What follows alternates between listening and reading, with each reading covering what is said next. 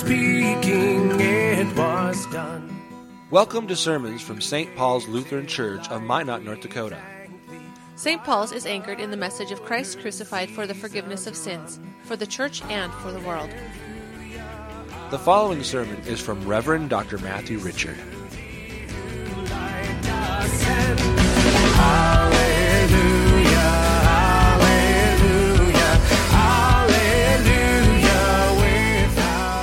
The Old Testament reading for the third Sunday of Easter is from Ezekiel chapter 34.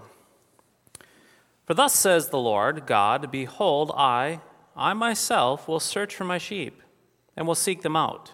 As a shepherd seeks out his flock when he is among his sheep that have been scattered, so will I seek out my sheep, and I will rescue them from all places where they have been scattered on a day of clouds and thick darkness.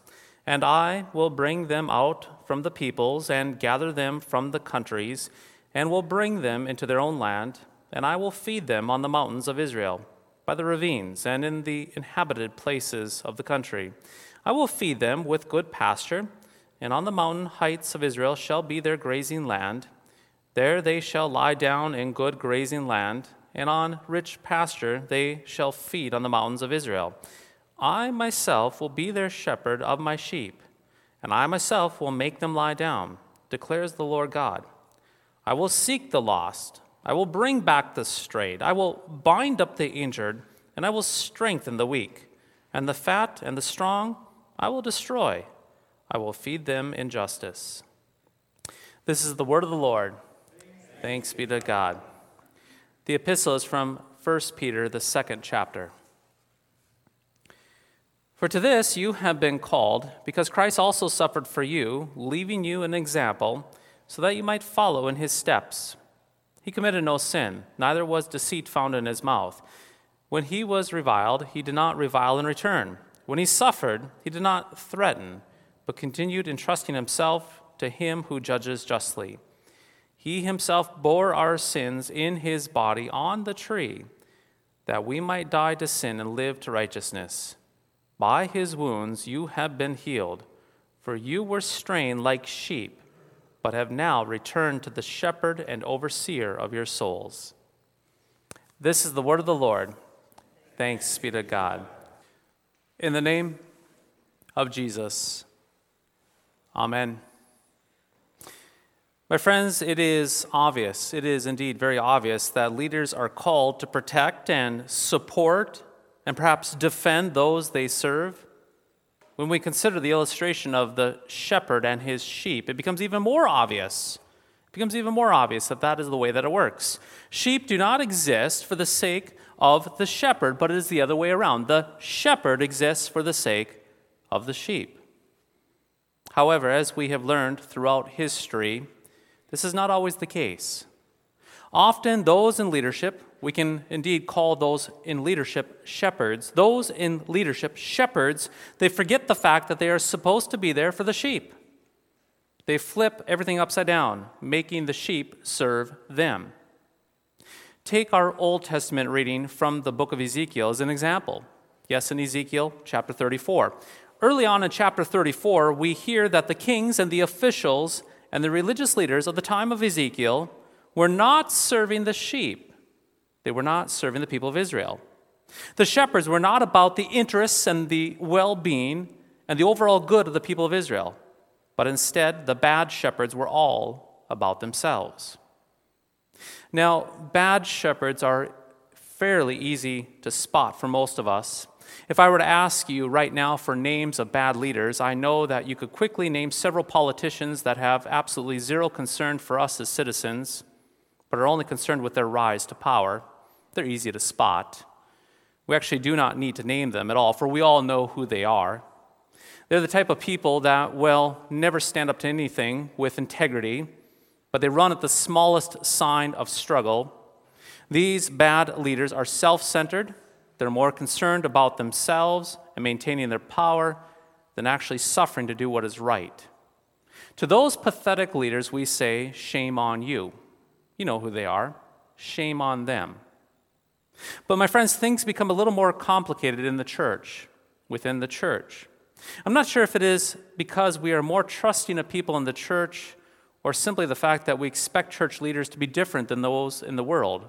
Yes, different from those in the world. Keep in mind that people in leadership in the church, right in the church, are just as much sinners as politicians, if not more. Remember that all of us, yes, all of us, you, me, every single person in the church and outside the church, we all have this old Adam. We have this thirst for, get this, power. We have thirst for power, we have thirst for control, and we have thirst for comfort itself. So regarding the church, what are the telltale signs of spiritual abuse? When are shepherds abusing the sheep? First, let us consider power. In the Old Testament, yes, in the Old Testament reading from Ezekiel, the bad shepherds, they ruled, get this, with force. It says in chapter 34, it says they ruled with force and harshness. That is to say, they used power as a way to get what they wanted. They flexed their power to make the sheep cringe, to back down. In the church, this is like a pastor saying this: listen up, everyone, I am the chief shepherd, and you will listen to me. Yes, you will indeed listen to me. Now, pastors do have spiritual authority with what is called the office of the keys. However, a healthy shepherd does not have to demand or talk about power so that others can notice it. A good shepherd will never hit the sheep with his shepherd's staff to somehow prove to the sheep how powerful and strong he is. Heavens no.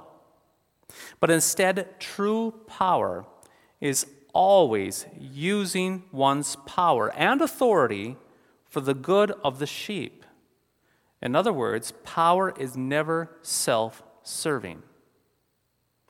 Dear friends, beware. Yes, beware of the thirst for sinful power, not only in society but in the church. Power is not to inflate the egos of shepherds and leaders. Power is never to be used to manipulate sheep to one's own advantage, but is always used by shepherds to patiently correct, patiently rebuke, encourage, and serve the flock. To state this as clearly and bluntly as possible, power is used for the good of the sheep, not for the good of the shepherd. Power is used to bless and to serve the sheep. Second, let us consider control. Bad shepherds are not really interested in strengthening the weak and the sick and healing the injured.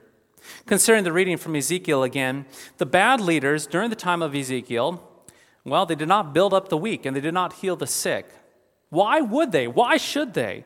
You see, it was easier for them to control the sheep when the sheep were actually wounded and helpless. You see, if you are a bad shepherd, hell-bent on using power for the sake of control, well, the worst thing possible would be for sheep to be healthy. Wounded sheep never challenge abuse of power. Hurting sheep do not have the strength or courage to question corrupt spiritual authority. However, healthy sheep, as you know, they can bite back. Healthy sheep, they threaten the control of a spiritually abusive shepherd. Let me be a little bit more specific with this point. For example, in the church, a bad pastor keeps sheep wounded when the bad pastor calls out sin, but never gives a solution to the sin itself. Now, keep in mind, a pastor can courageously and boldly point out sin in the congregation and get this, spot on. But if the pastor never courageously and boldly pours the gospel into the ears of his repentant parishioners, well, the pastor is keeping the sheep wounded. The pastor is spiritually abusing his flock. Law with no gospel, mark this, is spiritually abusive. Well, some pastors can mess this up unintentionally. God have mercy on us pastors. Mark this, other pastors do this intentionally.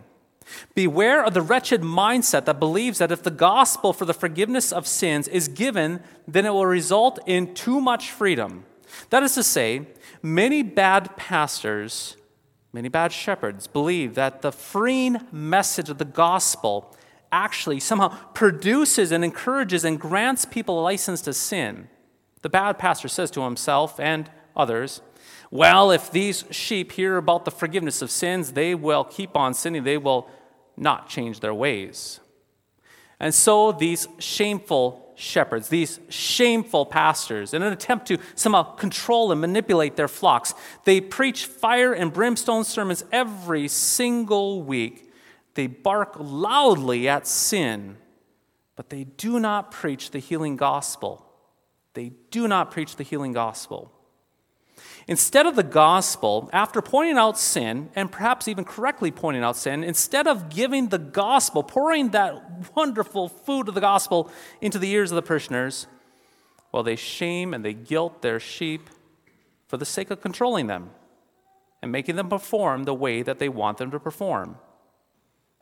Again, they properly wound the flock by the law, which is the intent of the law to expose and reveal our sin.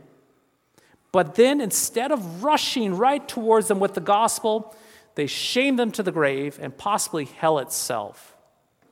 They do this to spiritually control and manipulate the flock. Lord, have mercy. Third, consider comfort. Consider comfort.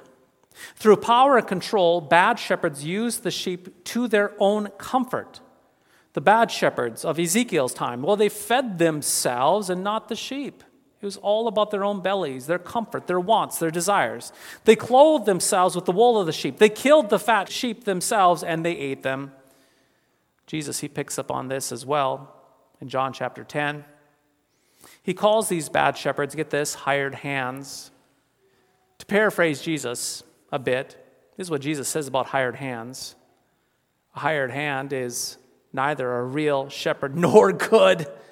The sheep do not mean anything to him because the only thing that matters for the hired hand is the hired hand.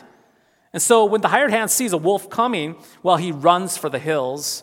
He leaves the sheep to be destroyed by the wolf. The hired hand is only in it for the money and what he can get from those sheep and not what he can give. Not what he can give. Dear friends, this is the reason why I'm suspicious of people who want to be pastors. You heard that correctly. This is the reason why I'm suspicious of people who want to be a pastor. I'm serious. I remember meeting an employee at Starbucks who was serving me coffee. He saw my clerical collar, and he said this to me. He said, "Cool, man, I'm a pastor too. Isn't it great? Isn't it fun? I was ordained online," he goes on to say. "I was ordained online. Where were you ordained? Where did you get ordained?" I remind you, this happened shortly after I had left the hospital where a parishioner had just died. Friends, real pastors plunge downward into the afflictions and the shadowy sins of their flock, into the hearts of their soul-suffering parishioners. A pastor's trajectory is not upward and onward to glory and accolades, cherry pie, and unicorns jumping over rainbows. But instead, the pastor's direction, his trajectory, is always downward into the suffering of his flock. Bad shepherds, hired hands, they always seek comfort for their bellies from the flock. They run at suffering. The good shepherd, yes, learns to suffer with and for their flock. Now, with all of this stated thus far, let's get serious right now, right here. We have heard clearly that bad shepherds go the way of power, they go the way of control, they go the way of comfort, whereas good shepherds do not. I would like to stand before you right now. I would love just to stand right here before you right now and tell you that I am not a bad shepherd and give you a list of reasons why to bolster my spiritual resume. However, that would be a lie. That would be a lie. I'm a weak man. I like comfort. I like power. I like control. I'm a sinner in thought, word, and deed, just like you. We're in this together. And secondly, today's readings are not necessarily about good pastors, but, you heard it right, the good shepherd. And who is this good shepherd? It is your Jesus. It is your Christ. You see, dear baptized saints, never forget that even though pastors baptize, even though that pastors teach and preach and marry and bury Christians, they're nothing more than simple servants who stand in the stead and by the command of Christ to hand out the goods, to deliver the word and sacrament to the faithful sheep. Yes, pastors are shepherds. Indeed, the word pastor itself is Latin for shepherd. Pastors are shepherds, yes, indeed, but they are not, I repeat, they are not the good shepherd. There's only one who is good. There's only one who is the good shepherd, and his name is Jesus Christ. Hear this right now. It was Christ, your good shepherd, who bled and died and rose for your justification. It was Christ, your good shepherd, who plucked you out of darkness and placed you into the light by the mighty waters of baptism. It is Christ, your good shepherd, who fills your ears with assurance in saying your sins are forgiven. It is Christ, your good shepherd, who protects you from the evil one as you sleep at night. It is Christ, your good shepherd, who gives you rest from the condemnation of sins.